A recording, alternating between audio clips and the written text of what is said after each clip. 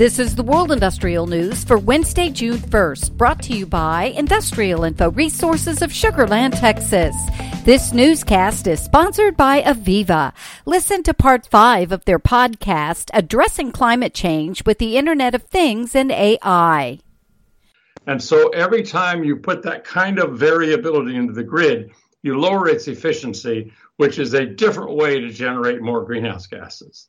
So we have had cases where actually adding renewables increases greenhouse gas because it catches it right on the crest.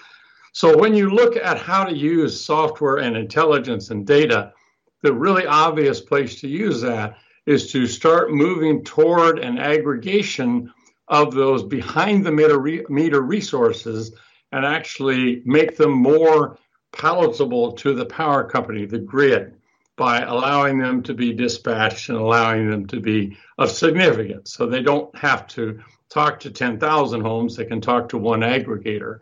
There's in fact a new FERC order that basically starts to open this up. So we're going to see more and more of this. Now that's a very complex mathematical question because you can't just let everybody put their own control system on every building that sits outside the meter and expect to have any kind of coordinated response to disturbances. I was having lunch with our own CEO of our ISO here in California, and someone asked him, what would you like to see most in the world? And he immediately answered, I'd like to see the buildings start to respond when I'm in trouble before I send any marketing signals out. So we're really getting down to where if you want to control down to the speed that the power systems need it, there's a trade-off between efficiency, intelligence, and the actual generation.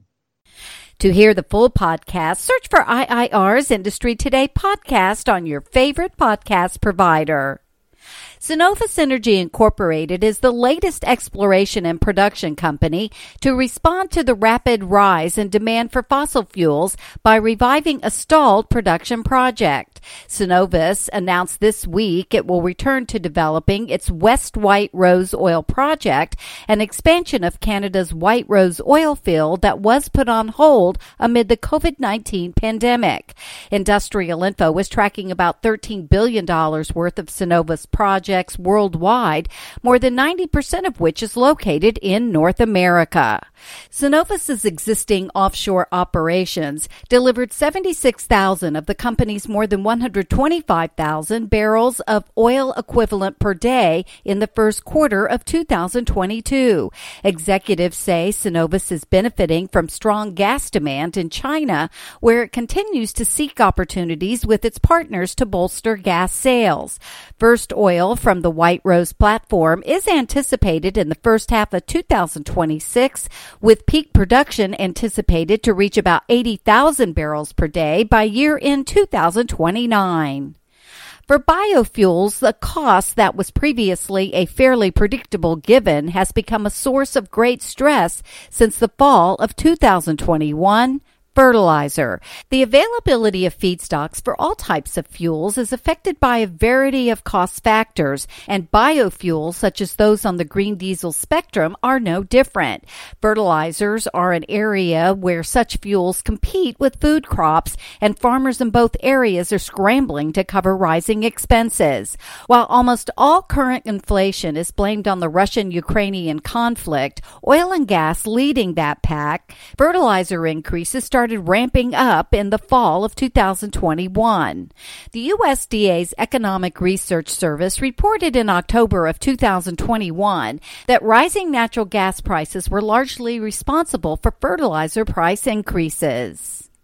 One single field in the U.S. is set to overtake OPEC member Iraq in terms of oil production gains, giving the nation a unique geopolitical advantage should the opportunity arise. Data from Norwegian consultancy Rystad Energy show production from the Permian Shale Basin is expected to reach 6.5 million barrels per day next year. Annual gains of about 1 million barrels per day from the Permian, meanwhile, will eclipse Iraq's estimated estimated increase of 400,000 barrels per day by 2023. And compared to other countries, only Russia and Saudi Arabia are producing more. So far, Saudi Arabia has not shown much desire to put more oil on the market as the de facto head of the Organization of the Petroleum Exporting Countries. Russia's output, meanwhile, will dwindle not by desire but by foreign intent. And renewable energy sources such as wind and solar are eclipsing other forms of electric generation in regard to the type of power projects kicking off in the U.S. Industrial Info is tracking nearly $73 billion worth of renewable energy projects, which are set to kick off in the U.S. from July through December this year.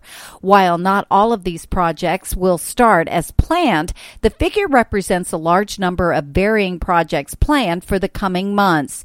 The Southwest Market region, which includes Arkansas, Louisiana, Oklahoma, and Texas, leads the U.S. in terms of the value of planned renewable project kickoffs, followed by the Rocky Mountains and Great Lakes region. For details on these and other breaking news, read the full stories at www.industrialinfo.com. I'm Peggy Tuck, reporting for Industrial Info News.